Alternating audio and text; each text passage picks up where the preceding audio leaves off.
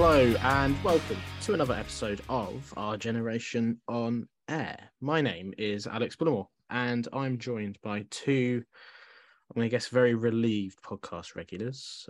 This week we have Dan Lambert and Micah Chudley joining us. So welcome, guys. Hello, Alex. Good evening. Yep, so Micah and Dan here to run the rule over everything QPR. So let's start with the elephant in the room, or you could say perhaps it's a wolf dressed up as an elephant in the room, if you will. Terrible analogy there. And do forgive us because we're probably, get a few things off our chest. We're not quite sure. We weren't quite sure up until about 1:30 this afternoon what was happening. Yeah. But the news I'm obviously talking about is Beale not now going to Wolves. This has been an interesting couple of days. Let's take you right back to the start. I can't quite remember where these rumours came from exactly, but I guess the first time it became serious was when he went top of the Sky Bet odds, which was conveniently the first time when he went top of the odds for our position back in the summer. That was the first time it got serious with him back then. Up until that point, it was Liam Manning in the running for our job. So similar circumstance. And all of a sudden, our manager is linked with the Wolves job. So when this news kind of first broke, did you believe it at all? Or did you sort of think this is all a bunch of nonsense? I guess I kind of took it with a pinch of salt. I didn't think it was beyond the realms of the possible that somebody would come in for him, because obviously he does have such a big reputation. And honestly, I think it's been enhanced by Aston Villa's start to the season. It's just kind of made him look better as a coach. So I thought it would be something Wolves would explore, or whatever names they'd be interested in. But obviously, as things developed, it was obviously a little bit more than interest, as I'm sure we'll get onto. Dan, what was your thoughts when you first heard about this? Because I guess it was around just prior to the Luton match. Yeah, I think so. In terms of the betting odds, I wasn't really that concerned. I mean, betting odds don't really mean anything in terms of managerial appointments. It was probably more the point when the reports kind of started to pick up, where there was probably more worry than kind of optimism. But no, in terms of the kind of early parts, I wasn't too worried, to be honest. Yeah, because early on in it, there wasn't really much suggestion apart from those betting odds that he would potentially move on from us and take the job at Wolves. I think when you get David Ornstein tweeting about it, I think that's when we all sort of collectively kind of started to worry, wasn't it? Definitely. Yeah. Definitely. Yeah. So serious journalist starts tweeting about it. The one thing that interests me, and maybe I'm looking too much into it, but with some managerial appointments, when it first gets mentioned, it kind of, the wording is a bit different. Sometimes you get it where they know already that this person's going to take the job, basically. And it's kind of worded towards that. If you look back at the way that it was always been said, it was Wolves are interested. And it was sort of, if he takes the job, he will be in place by this Saturday. Wolves are expected to move quickly on this. The difficult thing that I'm thinking of right now is, what do we think his interest really was in this? Was it because he's went and spoken to them? Do we think he has been talked down by Les Ferdinand? Did he speak to them? Because I think it was reported that he spoke to them, but I think other sources have said that there wasn't a conversation. He sort of didn't want to speak to them at all. Yeah. It's kind of murky, isn't it? Because one report, and it, I always find this website very hit and miss. I think it's 90min.com, basically said that he was signed, sealed, agreed to go up there, and Les Ferdinand talked him down. So, we're trying to piece together things here that are sort of all over the place. But that website, I don't entirely trust. Micah, you're making an interesting face right now. No, because you're right, because it's really murky. I'm trying to piece together everything that's happened in the past 24 hours. There was obviously, he said that there was a conversation, an honest conversation with Les on Tuesday, I think he said. And then in the interview that's come out on the club website today, he said they had another conversation last night or something, and there was some advice and guidance and whatever. But I don't think it's ever been said that he spoke to Wolves at any point. Right. But I might be wrong. Yeah. I think he was, I don't know, correct me if I'm wrong, but was there not something earlier on today saying that he was going to speak to them at some point this afternoon? I think there might have been, but I think that was based on the approach from Wolves, which I think, as Micah said, I think he kind of denied the approach once they made it. But I'm not 100% sure on that. Yeah, like we said, it's all very murky, and you don't find out what really happened in these situations. Certainly not until people start writing books. And I think we're about 20 years off from that, so there's not really much interest there. But how disappointed would you have been if he took this job? Or is disappointed? Am I putting words in your mouth there? Would you have been happy if he left? No. That would have been over the moon. Now, I think as a QPR fan, I would have been distraught because I think he's really taken the team up a gear from where we were definitely for the second half of last season. I think as a football fan as well, it would have been just sort of quite sad to see that, the little guy, that kind of narrative, we hire a manager, Premier League club comes in after 15 games and, the manager can't say no. So as a football fan, it would have been quite sad to see as well. I'll say it like that. Dan? Yeah, I think I'd have definitely been disappointed. I think he can be quite a big asset for us. Obviously, we don't know how long he'll be here for, but you can already see from 15 games. He's a coach with very good tactical nous. Well, for me at least, and he's well respected within the game from fellow managers, coaches. Probably anyone you speak to will say something good about him. So, no, I think the fact that he's staying can only be great news for us. Yeah. Again, with it being so murky, we're not quite sure how this has sort of come about, but he's suddenly sort of shot to the top of this list of potential managers for Wolves. Apparently they had two separate lists, one domestic managers and foreign managers based elsewhere.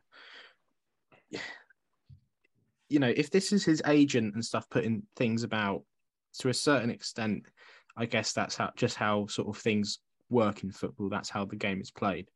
But bear in mind the interview he's done this afternoon with the club, the fact that he's turned this down. Does it fill you with any confidence that he's going to be sticking around for the whole season? Or is there anything that's sort of slightly worrying you that at this stage he's someone that is representing him, whether that's with instruction from him or not with Beale's blessing, is putting his name out there for other positions when really 15 games into his managerial career, he should be focusing on the job that he's got right now? Either one of you. It's an interesting one. I guess I hadn't really thought of it from that perspective. He's got a big reputation. He's got big reputation in the game. I think he said last night while he was up in Scotland with Rangers, turned down like 7 or 8 jobs, something like that. I don't know. I mean, it's possible, but then on the flip side, you could say like guys with a reputation that high, sometimes the job offers come to them. Sometimes they don't have to go looking for them. I mean, not only has he got good pedigree here, but he's managed in Brazil. He speaks Portuguese, so that opens him up to countries all around the teams all around the world. Sorry, and even in this country with the amount of foreign players, especially a lot of players coming from the Primeira Liga in Portugal, is an attractive proposition, especially for Wolves, I imagine, with the Portuguese contingent they have there. So it could be the case, and if that is the case, and so be it. Maybe that's football today, but it could also be the case he's just a really sought after manager. So yeah, Dan, take Micah's point there that we've got a sought after manager, and is this just us QPR fans not being used to this? Usually we sack our managers, or they just leave when their contract expires.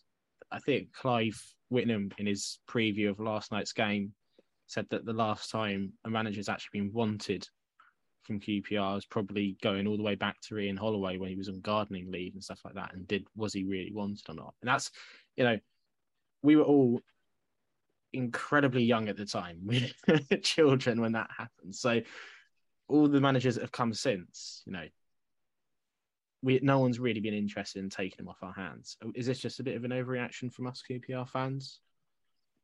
I don't know. It's a hard one. I think he will. Back to the original question, I think he will probably stay the rest of the season. I think he spoke in the interview about his values or whatever, sticking to kind of the project or whatever he said he wanted to join. And I think as much as he might get other offers from maybe Premier League clubs down the line this season, I think the fact that he's kind of turned down the Wolves job might kind of show them that maybe he doesn't really want to move ship just yet this season.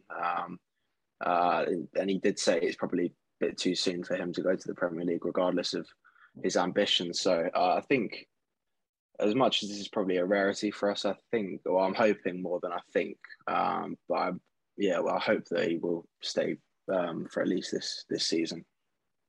Yeah, because I'm going to be honest. If there is someone behind the scenes working on his behalf, like I said, with his instruction or without instruction, putting his name out for these things, whether that's just sort of the way football works or not, I'd kind of like it if he's linked with any other job throughout the season.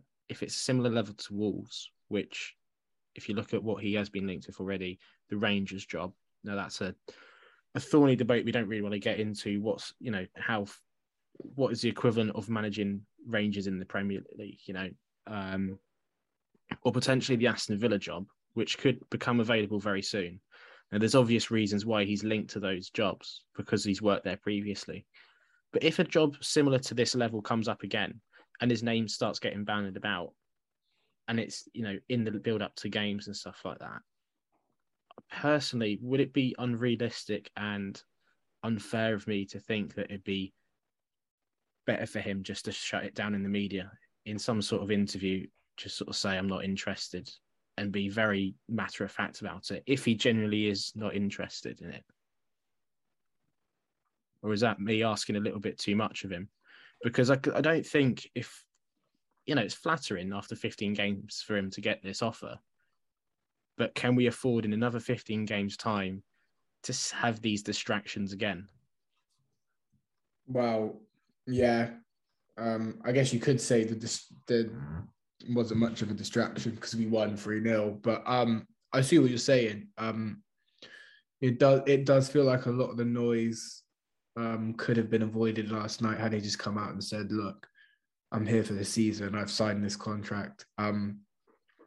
I do think the statement he's made today, however, is pretty much to that effect of, I'm here. I built this. I'm here for the season. So hopefully we don't have that situation again. But I mean, Aston Villa is a big. I know Poch looks like he's lined up for that job if it does go the way it looks like it's going. And Rangers, again, that's a big job in Scotland, and I know he's highly thought of up there. So, there's always a potential that these rumours come around, but I do have a feeling that's quite a definitive statement that he's come out and said today. So, I'm pretty confident he'll be here till the end of the season. I mean, you were pretty confident yesterday anyway. You were claiming to be in the know in our group chat. I did say yesterday he wasn't going, but I can't reveal my sources, unfortunately. No, I didn't have a clue. I didn't have a clue. I was talking Just out my putting it back. all out on the line, yeah. Yeah, these ITKs, it's easy. You just got to say the opposite to what everyone's thinking. If you get 20% right, you're in the know. There we go. That's all it takes. I got my first one in the bag. Nick Beale stays at QPR. Dan, would you agree with what Mike has been saying? Not that he's in the know, but what he said about the interview being sort of the definite no for this sort of role.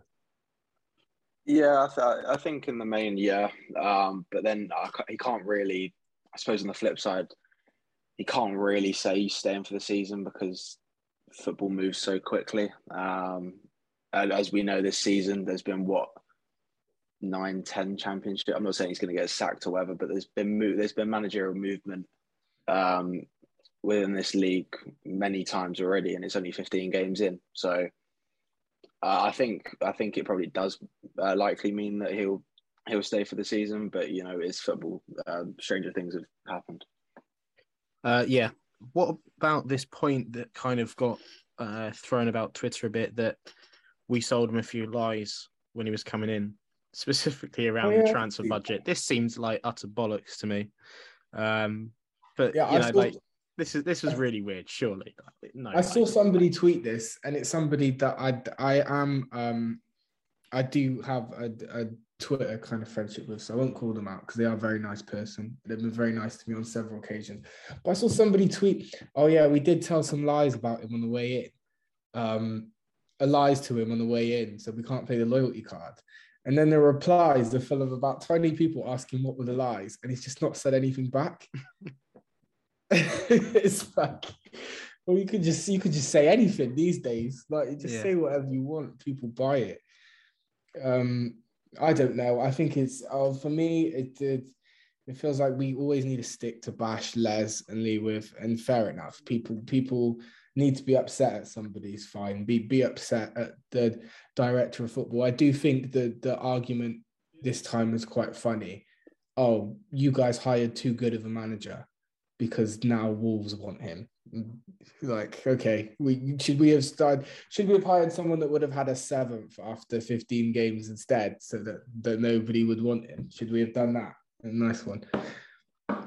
Yeah. Dan, it seems really, stupid to say this, but surely when Beale comes in, he does like the bare minimum of research and realizes that we've only ever spent money on, like, I don't know, Charlie Austin, was it, in the last couple of years? Like, when we bought him originally, like, we don't spend money anymore. And the market, as Lee Hughes has said in the fans forum last week, the market for championship clubs buying stuff off each other has evaporated and disappeared.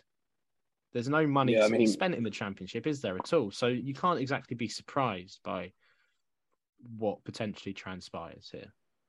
No, I mean, again, to reference the interview, he did say that he knows we're not the richest club in the world or in the league. I can't remember what he said, but so I think he knows on that front, and I think he said the club have tried to get him as best as what he's asked for. I mean, admittedly, I haven't seen anything. I haven't seen the stuff on Twitter about the lies or whatever, so I can't really comment on that too much, but I think he's obviously aware of the financial situation of the club. Otherwise, he probably wouldn't have come in the first place. Yeah, and in last week when the fans forum was going on, the limited thing that I caught from it was actually when he was talking about the McNamara deal. I think he said that we put in a couple of very good bids or words to that effect, and Millwall knocked him back. And, I don't think he's the sort of person to come out and say that if he doesn't actually mean it. So, they're clearly all on the same page on that front, and doubtful that any lies were told at all. Let's just check through my script here, see if we've got anything else to mention. Yeah, apart from, evil Les doing his job and keeping a manager at his club. Oh, God damn it, Les. What are you doing that for? let's move on then. Luton. I forgot this game happened, so It I didn't also happen. I also didn't watch it. So I'm going to hand over to you two, and hope to God that you two did watch it. You know what I'm going to do? I'm going to actually plug on Dan's behalf because I read Dan's analysis of Luton v QPR. And I thought a lot of what Dan said was quite interesting. So I'll let Dan take it away. Thank Passing you. the buck once more again to Dan. It's fine. It's fine. Well, I think firstly to note is obviously it was a change in, well, not a change in system, but it was a different system, wasn't it? Obviously, Leon Balogun was at right back, and although we didn't see much of it, Well, yeah, the experiment ended after like 10 minutes. after like 10 minutes. It's the first tackle, wasn't it? Yeah. To add he fell on his back, to that, I said in the group chat before the game, I was like, oh, well, you know, Balogun at right back will be interesting. And I think he did, but just before the injury and he came off, he might have been struggling from that blow, but he got beaten down the wing, just kind of, it looked like he got beaten for pace a little bit. I thought, oh, okay, this will be interesting. And 5 seconds later, he's off. So, but yeah, I think we said before when the lineup came out that we were expecting kind of a slight change in the way we were going to play, whether that was in possession or build up. Because obviously we know that Bill likes his wing backs quite high, and Balogun isn't really that type of player. But in terms of the game itself, we weren't at the races. We didn't do the basics well, winning the second balls, duels that kind of Luton and Nathan Jones kind of thrive off. That's their game really. To their credit, their front two were pretty solid as a performance you could get really. I thought Carlton Morris was excellent. They're so good at getting knockdowns from those long goal kicks, which I think was the reason for their first goal, which kind of came off that. And yeah, they kind of they're their usual selves. They press you to death. We couldn't really build out very well all game. And they did the basics in both boxes and were better than us really. In terms of our weaknesses, I thought our press was a real issue between the front three and midfield three. Henry Lansbury had a good game generally, but the amount of times he could receive with time and space on the ball, I think there was one example in the piece I did where he received the ball and managed to play a diagonal to the far side of Murray Bell, and the space was mesmerising really. So that was a real issue I thought for us, but it wasn't a good game, and like Bill said, it's something that we kind of have to write off and bounce onto the next one, which we did. So I was gonna. Oh, sorry. I was just gonna ask as well because I'm paraphrasing here, so I might have got this wrong. But I do remember something that you said in the piece is actually something I noticed in the game. So I think you talked about the off ball shape being quite disappointing, and it allowed Luton into the central areas quite a lot. That's something I'd noticed in the game. I'd looked at it as kind of like I felt like we would not so much losing the midfield battle, but when the ball was in midfield, it did feel like Luton oftentimes had the upper hand. I think you spoke something about gaining territory as well. Obviously, we'll talk about the Cardiff game, but what do you think was different in terms of our off-ball shape then versus normally? What, the Luton game? Yeah.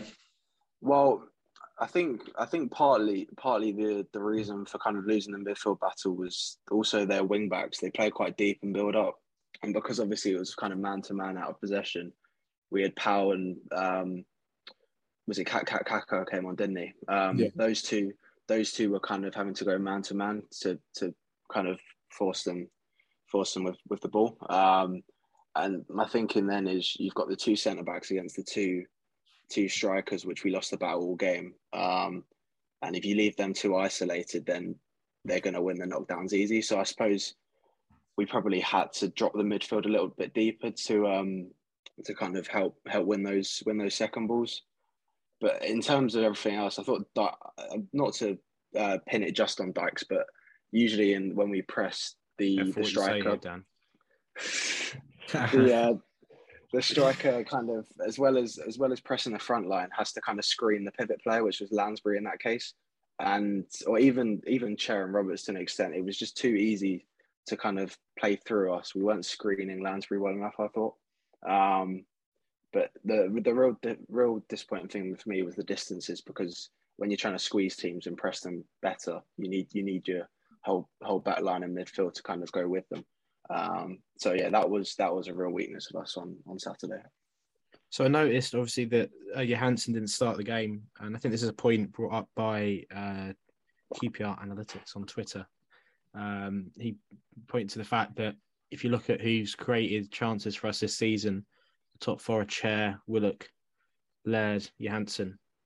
Now, two of them were fit to play that game, and we only played one of them.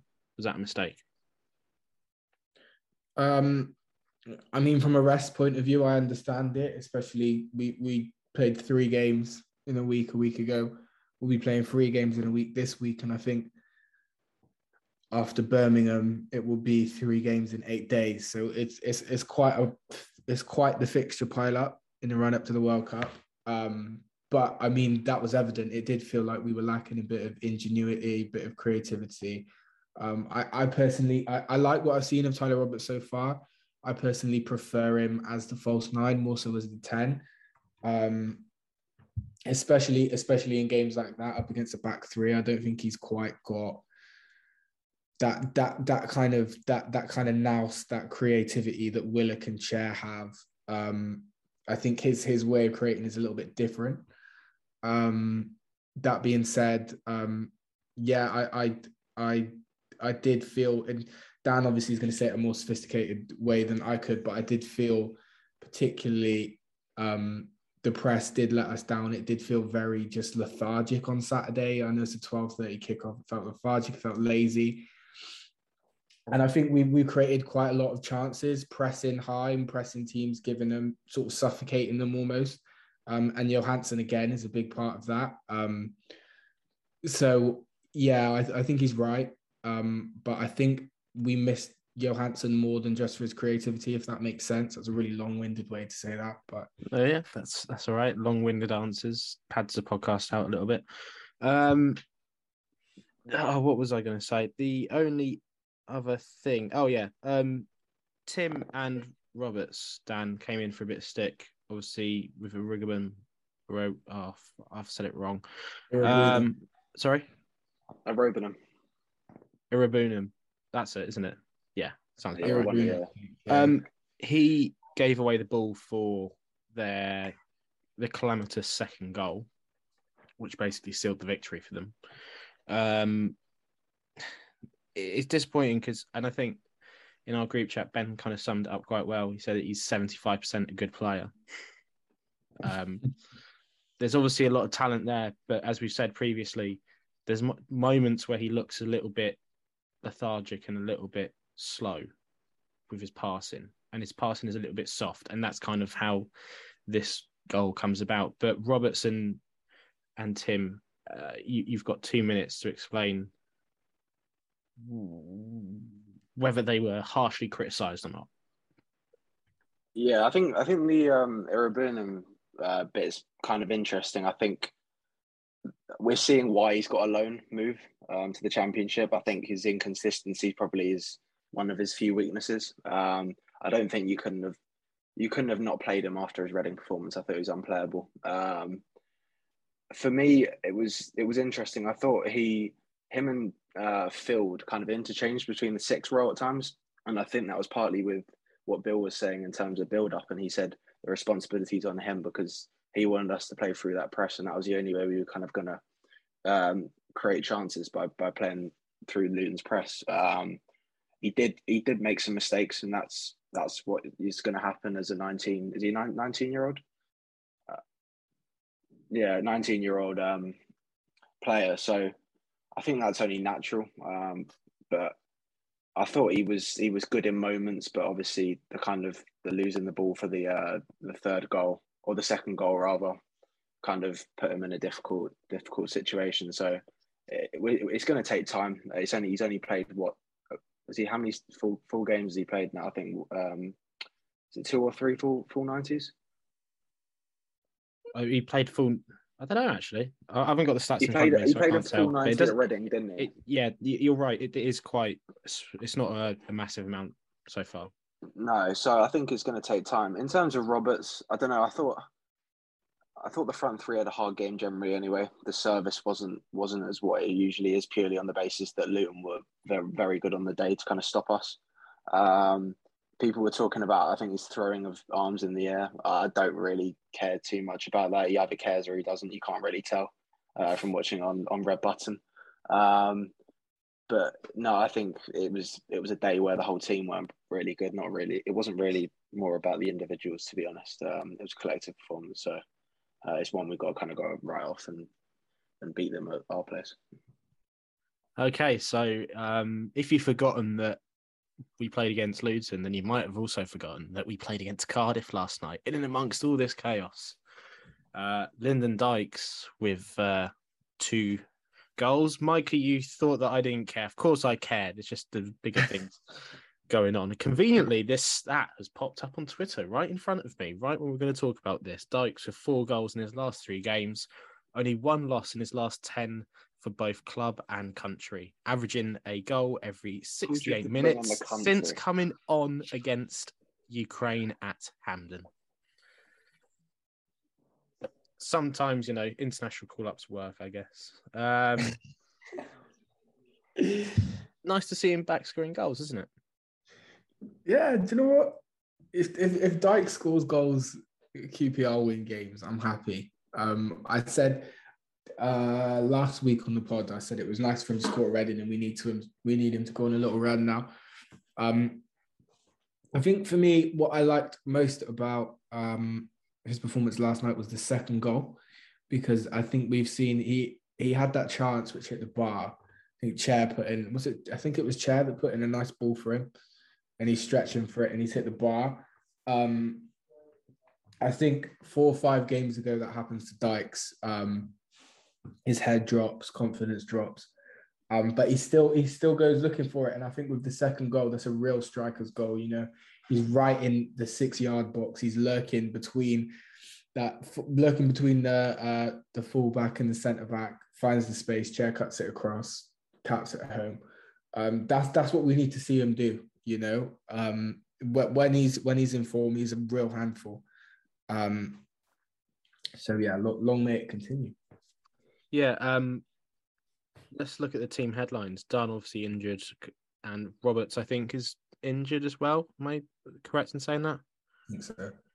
Yeah, and then Amos drops out as well. Laird comes back, Johansson, and then young Sinclair Armstrong gets his first start, which was lovely to see. And his barnstorming run provides us with the chance to go 1-0 up, because he is brought down in the most disgusting fashion, and it's the clearest of red cards I've ever seen in my life. I'm obviously joking. I'm not blind. That was absolutely... I never thought I'd say this, but it's an absolutely disgraceful decision, isn't it? I never felt bad. That's the type of red card that only happens against us, never for us. Yeah. I felt bad watching it back today because I didn't see it in the moment, and I knew it was an absolute clanger. But geez, that is shocking. I'm sure it does even itself out, but right now it feels, it's not very nice, is it? Even if it is happening to Cardiff, that isn't a very nice red card to see happen, is it? I mean, it's shocking, isn't it, Micah? We talked at length about red cards and penalties last week. I think we're all going to be on the same page this week. Nah, it's not a red. It's not a red, is it? It's not a red card. Nothing to say. It's not a red. It's probably not even a foul. I mean, it's shocking, isn't it? It's just shocking. It shouldn't be, because we should all be expecting it. It's a championship referee, of course. What I love as well is, did you see afterwards when Chair goes to help him up, and he's like patting Armstrong on the chair, like he'd been brought down in the most egregious fashion. Like, yeah, well done, mate. I do. There is something rather lovely about obviously Chair being the senior player there, like trying to help him up and stuff. He needs Dykes to help him up as well. Half his size, yeah. Dan, was this a game decided then by that really poor refereeing decision, or is that being way too harsh on us? I think it definitely changed the game going down with Cardiff going down to 10 men. But I wouldn't take it away from our performance because I thought compared to Saturday we improved in certain areas. We were a lot better, and we were dominant on all fronts really. I think by half time we recorded like an XG of 2 point something, which is got to be one of the highest in the first half for us this season. I thought in terms of going back to the press, I thought we were a lot better in there, and we were better at counter pressing as well, which kind of sustained our attacks. There's a few moments where Chair was really good at it, and we had a few chances in the first half, but no, we were winning second balls. We were a bit more direct in that 4-diamond-2 system that we changed to. I thought we played off Armstrong and Dykes well. We won the second balls and kind of played off there. So it was a bit more of a direct performance, but it was a good first 45 at least. Yeah. Absolutely dominant first half. Second half, nothing happened, did it, Micah? Apart from that goal. And, you know, I would love to ask Kenneth one day, was that a shot or was it a cross? Definitely looking for Dykes at the back post, isn't he? He definitely is. Do you know what, though? I think we said this on the pod a few weeks ago. He can head the ball, can't he? Kenneth Powell. Millwall away was the most surprising of like, everyone was just shocked. Yeah. This is for a little guy as well. It's insane. I mean, it is actually a very, even if he doesn't mean it, it's a very well-placed header. I guess it does kind of show in the past, particularly under Warburton, it's been quite annoying because there's been a lot of sort of nice play, but not sort of a lot of end products and sort of just get the ball in the box. Just goes to show this season we've had a lot of outside the box goals. We've had that goal as well. Just goes to show if you just put it in that area, you can have your very nice tactical build-up, and you know there's a way to get there. And obviously, I'm not dismissing any of that at all. But when you get to a certain point, it is just about putting the ball in the box and putting it into a dangerous area and just seeing what happens. Can I just say as well that with that in mind, the actual ball from Samfield is gorgeous. Yeah. Well, I was going to say about that because he was excellent by all accounts again. And in the second half, when there was not much energy, the one player that had a lot of energy and it was still running everywhere, just tackling anything that moved was Samfield. So, kudos to him. But that as one thing that we have said about his game, that he doesn't have that sort of attacking pass. I would say that if you go back and look at it, the amount of time he's afforded by Cardiff just to sort of pick out this pass is unbelievable. Like there's no even, if you talk about sort of dropping deep and putting everyone behind the ball, they were doing that at that point. There wasn't a thought of let's try and close him down. He did a cut of 1-2 with him, and I think the commentator says it's Amos, but I think it might be Lizelle. I'm not quite sure. They do like this 1-2, which is very slow, and eventually he gets the ball back and he pauses, and the ball is there to be taken if someone wants to try and like hurry him up a little bit. But he has so much time. Regardless of that, it's a very nice cross. Yeah, and just with that in mind as well, I like talking about the Samfield performance. It's just become a weekly thing now. Like the guy is ridiculously good, and it's like an 8 out of 10 is just a regular occurrence for him. Like it's really great to watch. And it's so much better having him as the one that drops in between the centre backs and comes and takes the ball off goalkeeper or whatnot, because it allows Johansson to go up further forward, and with his sort of energy, he can press and harry players. So that is a much better use of both of those players. Something that we didn't really pick up on last season. Oh, yes, but yeah, fantastic use of them. Is there anything else really to say about the game apart from, excellent first half, kind of quiet second half? We're top of the league. That's stupid to say, isn't it? Because like we're top. How on earth are we top of the league? We don't go top of the league. We don't have people interested in our managers. What on earth is going on? Weird old time in football. Do you know what? I think what I like best as well is that I think even the most diehard QPR fan will admit we did ride our luck at times in the first period of the season last season.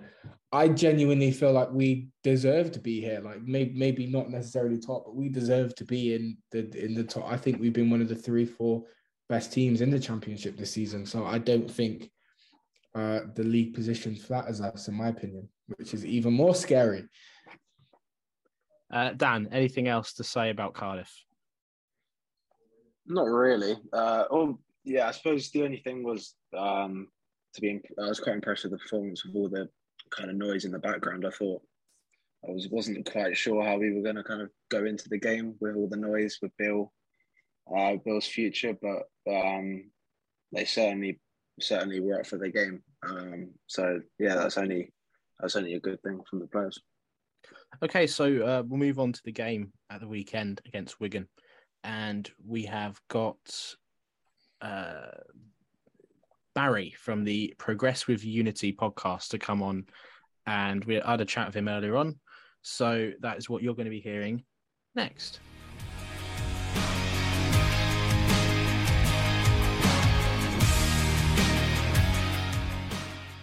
Right, so now for the Wigan perspective, I'm joined by Barry. Barry, welcome to the podcast. Thank you for having me on, Alex. It's a pleasure to be here. Lovely. So we'll get straight into it. Obviously, back in the Championship this season after, what was it, 2 seasons in League One, was it? Yes.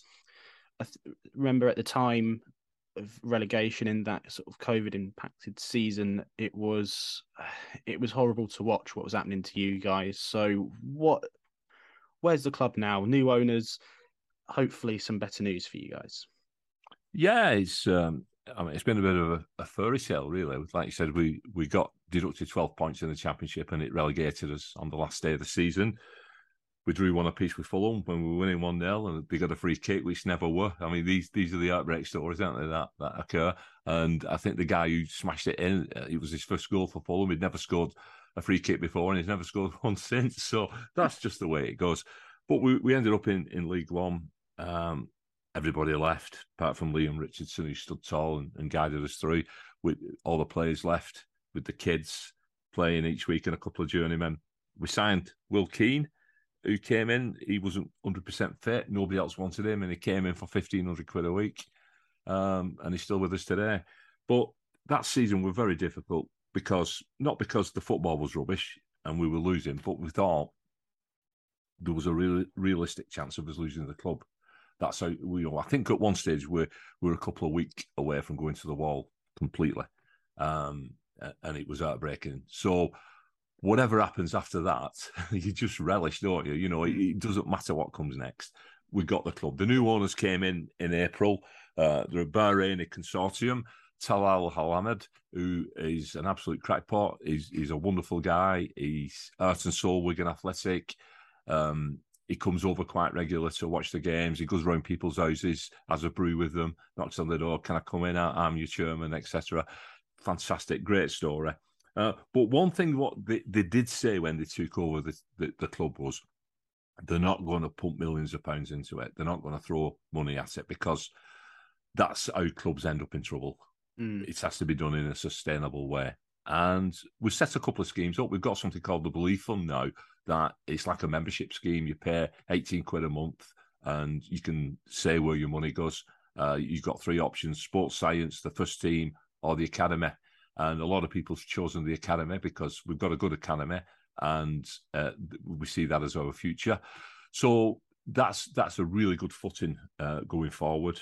The problem, well, not say the problem, but one of the things, one of the knock-ons of that not pumping money in came this summer when we won the league last year, making the step up, was perhaps a lack of transfer fund So we didn't bring. I think we've only bought one player this summer. We've only paid money for one player, and that was Scully from Lincoln City, who's had 15 minutes as a sub so far, and that's all we've seen from him. And the rest were brought in on free transfers or loans. But it's something that I like, that because we're doing it the right way. We know we don't get massive crowds. We can't pay our way that way. Our average is about 10,000. So you've got to box clever, and I would never want to see our club go through that administration period again. It was horrendous, and I feel for any club that's in that position, for the supporters, because we're a community club, and it just means so much to the community. So, to answer your question, to win the league and get back into the Championship, it just feels brilliant. It does. When we got relegated, we had a good team that probably could have pushed on the season after for aiming for the playoffs. That got ripped apart. So it's like we've rebuilt now. Now, I'm not saying we've got a good team that's going to push for the playoffs. Definitely not. But I'm hoping that at least we'll stop up this season and we can do a little bit of building next summer and bring one or two more quality players in. Yeah, sounds good. So you had a really positive start to the season. A couple of eye-catching results, drawing with Norwich and West Brom, beating Luton and Huddersfield as well. Teams that are all up there at the moment or were up there last season. But October does seem to be a bit of a tough month so far. So any particular reason for a change in form? It's difficult. Our away form has been outstanding. Last season, that won us the title. Incredible away form. And again, this season, it's been very good. I think we're still top of the away league in the Championship. So that speaks volumes for the way we play away from home.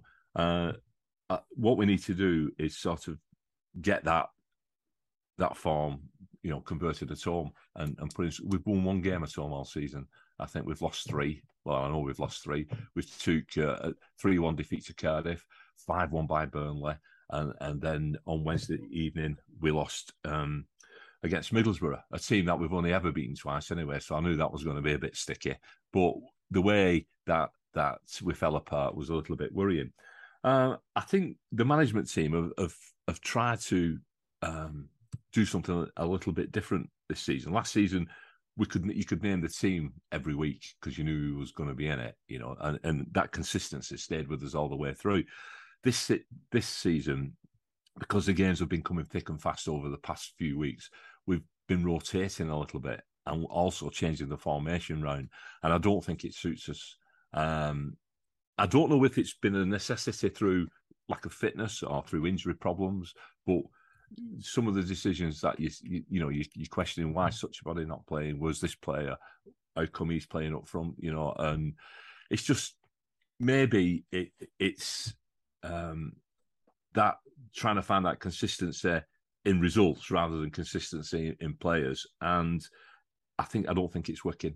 And usually Liam Richardson isn't a tinker man, but he's been tinkering this past month, and it's definitely not worked. Right. So last night, obviously you mentioned it, the 4-1 loss. Was there tinkering going on there? Is there any particular reason that? I mean, you took the lead, didn't you? Yeah, we changed the team around from Sunderland slightly. We was 3 at the back away at Sunderland. We've been 3 at the back the previous game against Blackburn, who we beat. So Sunderland away, we went 1-0 up and we was winning 1-0 at half time, and I thought it's nailed on a win. But we seemed to fall apart in the second half. And last night, again, we went a goal up. I think Middlesbrough came at us a little bit. I understand Michael Carrick was in the stands watching, and I think the players probably raised the game slightly. They came at us a little bit, but we didn't seem to be in any danger. We went a goal up. Will Keane scored from a corner. We hit the crossbar as well. And it was just one of them where I looked at the clock and it was 43 minutes. I thought, get to half time now, and we'll turn it around. We'll keep it going in the second half, and we'll get another home win. But Middlesbrough cleared the lines with a big boot upfield, and Jack Watmore, who is an absolute dreamboat of a player, centre back, class, never makes an error. Did make an error. He went to stretch for a ball. He missed it completely. Watmore were through. I mean, he's like lightning, that lad. You know, he is. He were through, squared the ball into the centre. The little wing back had made his way into the box and just side-footed into the back of the net. One apiece, stroke of half time, and the players' heads went. They come out in the second half. Watmore, who you're thinking this boy's going to play in the Premier League, he come to pass last night in the second half. But all the defence was doing the same. It's just like the Reds went. I don't know what it was, whether it was, here we go again, we're at home, we're not going to win the game. You know, that's the psychological effects of it. The psychological effects of it, I'm not too sure. But yeah, he made a lot of substitutions as well last night. He brought Callum Wang on, who's been out for 4 weeks injured. He only lasted 10 minutes and he was back off again. You know, so there were things happening within that game. It was very, very, very disappointing. And there was a lot of boos ringing out, which I found a little bit distasteful. That's never a nice thing, is it? I don't believe in booing your own players. You can't do that. No. Well, yeah, signaling out players and giving them stick, and there was calls for the manager to get sacked as well, saying he's out of his depth, which I think is absolutely ridiculous.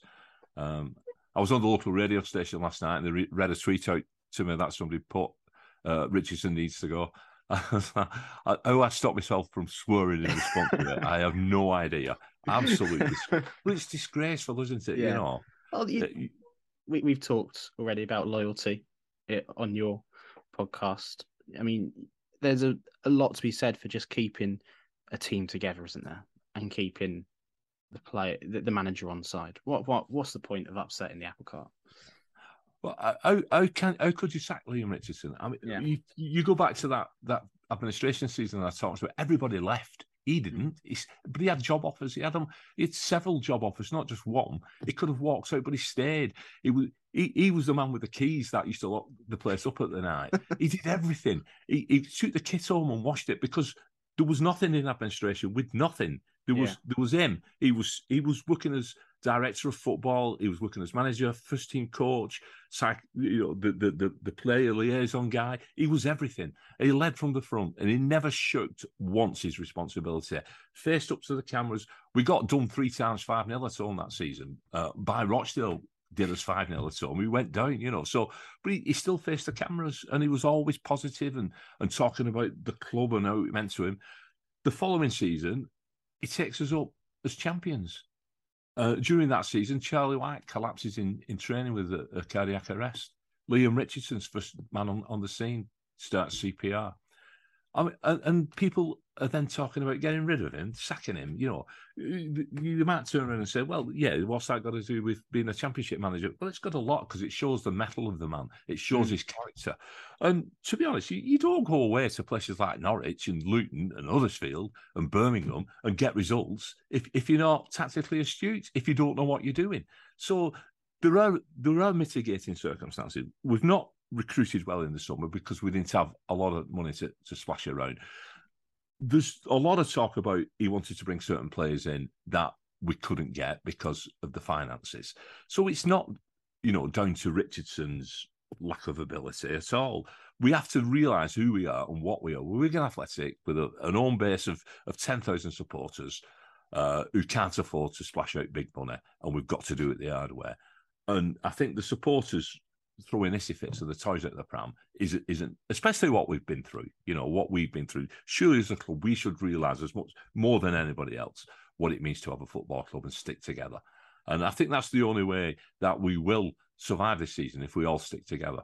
Because it is a tough league, without any shadow of a doubt. Yeah, absolutely. Well, that was spot on. I mean, you can't get better than that, to be honest. It sounds like he's a really decent guy, and first-hand experience of knowing that in the Championship, it is so hard to actually pick out a good manager. There's not a lot of, maybe there is a lot of talent out there, but we're not aware of it. But the names that always come up when a manager is sacked is uninspiring, let's say, at best. So how do you rate your chances of staying up this season? Well, before the season started, I thought, realistically, we're looking about 18th. And I'd take that. I'd snatch around up for 18th. Absolutely. I think it's a bit, as you see the games, it's as though anybody can beat anyone. You know, we could come down to your place with our away form and pull a result out. I'm not saying we are going to do, but it wouldn't be that surprising because this is what's happening all over this division. I mean, like you look at Borough last night, 1 point away from home, and they come to us, you know, and they've lost 5 games, and they look like a team going for the playoffs. It's a strange league. I don't want us to fall into that bottom 3. That's the main thing. We keep our heads above water, and I think we'll be fine. It gives us something to battle on for, gives us something to cling onto. But I do believe we need to turn that home form round. We do, absolutely. And I think supporters have got a big part to play in that as well. I mean, our club motto now is believe, and we've always had that as our motto, believe, and it did as well in the Premier League. It did as well this season when we won the FA Cup. That was the big motto. We've got it again, and we've got to believe. We've got to believe that we can stay in this division, that we can pick enough points up.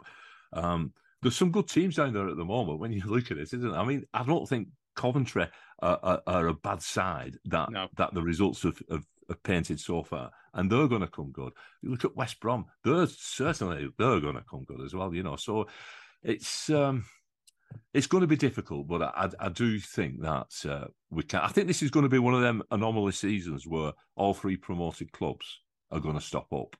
You know, ourselves, Sunderland, and Rotherham. But I think it's going to be difficult. But I still believe that we'll do it. Okay. After all, it's only October anyway, isn't it? With a it long feels way like to go. so much of the season has gone already, and there's games that just come thick and fast. I mean, it's a cliche to say that in the Championship anyway, but because of this season, with the World Cup in between, they're squeezing games in where they can, and it feels like when you look at it, you feel like there's so much done, and you look at it only started a couple of months ago. This is ridiculous. And so who from your group of players, who's the player that we need to, us QPR fans, should be worried about looking out for this Saturday that's going to cause us a few issues? Well, our top scorer, of course, he spent a little bit of time with yourselves, Will Keane. He just his turn of form last season was something else. He's never been a prolific goal scorer during his career, but he won the Golden Boot in League One, our top scorer. And so far this season, he's got 6. So, you know, for a team in I think we're 17th at the moment. So a team in 17th for your striker on 6 goals is quite good. So Keano, definitely Keano. Great feet in and around the box. And he knows where the goal is. He's trying to work out who's going to be playing, to be honest. I mentioned Jack Watmore. He's a good player to watch, but to see a little bit of quality. I just hope he gets over Wednesday night's performance, which he wasn't his best. But, I mean, we love him. He was our player of the season last season. He's got quality written all over him.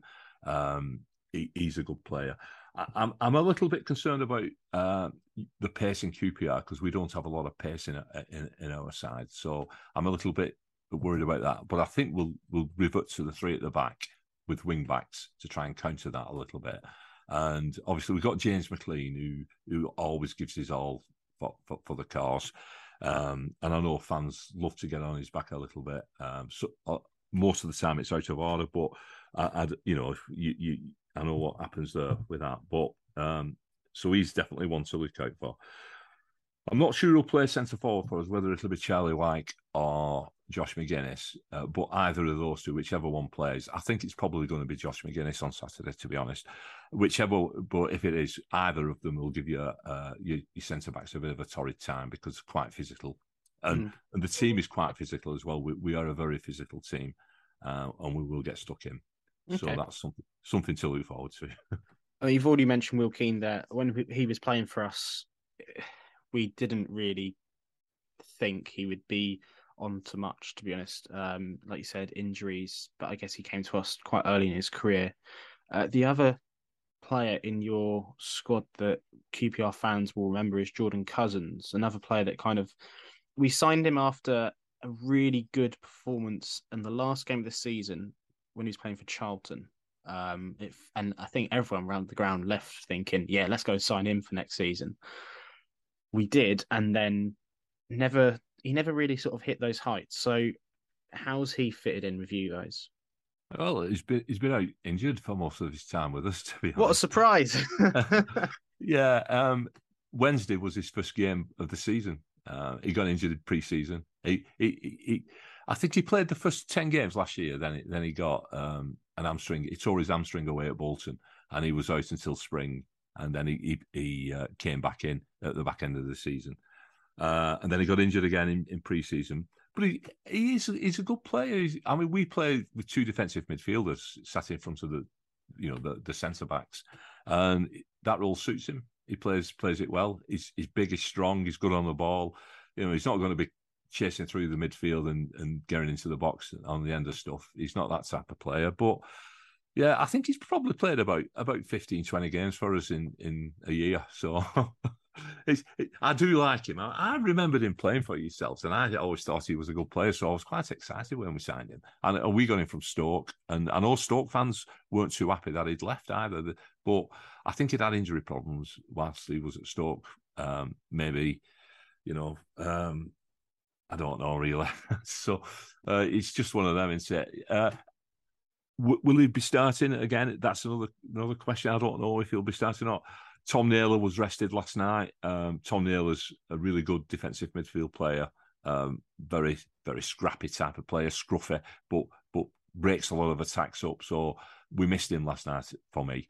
I don't know if Naylor will be back in the side and Cousins back on the bench or not. So he might not even be playing. But yeah, he's all right. He's all right. Okay. Well, thank you very much for coming on.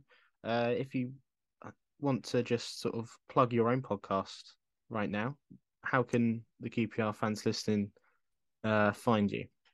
Right. Well, we're the Progress with Unity podcast, or PWU podcast at Twitter. That's the best place to get us. We're on we're on Spotify and all the other platforms. We're all on there. But if you give us a quick follow on Twitter, as soon as the episode's out with the preview of Saturday's game, which I'm sure you'll hear a lot of mourning on after what's happened. You might cheer QPR fans up listening to that. Actually, it'll be out later tonight, Thursday night. So, yeah, fantastic stuff. Thanks so much for coming on. No problem. Thank you very much.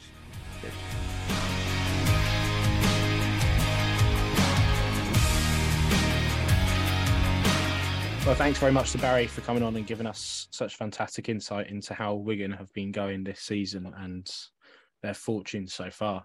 So that is it for this week's podcast. Thank you very much for listening. The last thing that we have this week is to do a little shameless plug for Dan's program column. And thank God Mick Beale has stayed. I think that's the attitude you're taking right now. Yeah. Relieved is an understatement, to be fair. Tell the listeners what your column's about. Well, it's, as you guys probably know, it's about Mick Beale and his tactical flexibility and kind of how that can be a real key thing for us this season. So yeah, if you want to read it, do check it out. Sounds interesting, doesn't it? Sounds like a man relieved. Thank you very much to Dan and Micah for both coming on and going over everything that's happened in this most bizarre of weeks for QPR. You can follow all of us on Twitter. You can follow Our Generation on Twitter, and we encourage you to do that because it's obviously worth your time. Leave us a review on whatever platform, excuse me, that you do use to listen to this podcast. If you are a friend of one of ours and we tell you to leave a review, don't go and He won't be listening. Don't say in the review that you have been told to write the review. Just say that we're a good podcast, please. Leave 5 stars if you can on Spotify. I think you can do that. We'll even take 4. We want 5. Like, yeah, don't go in there if you're going to just be negative. Just leave it blank if you're not going to do anything. If we're 5 or nothing. Thank you very much. until next time, come on you Wolves.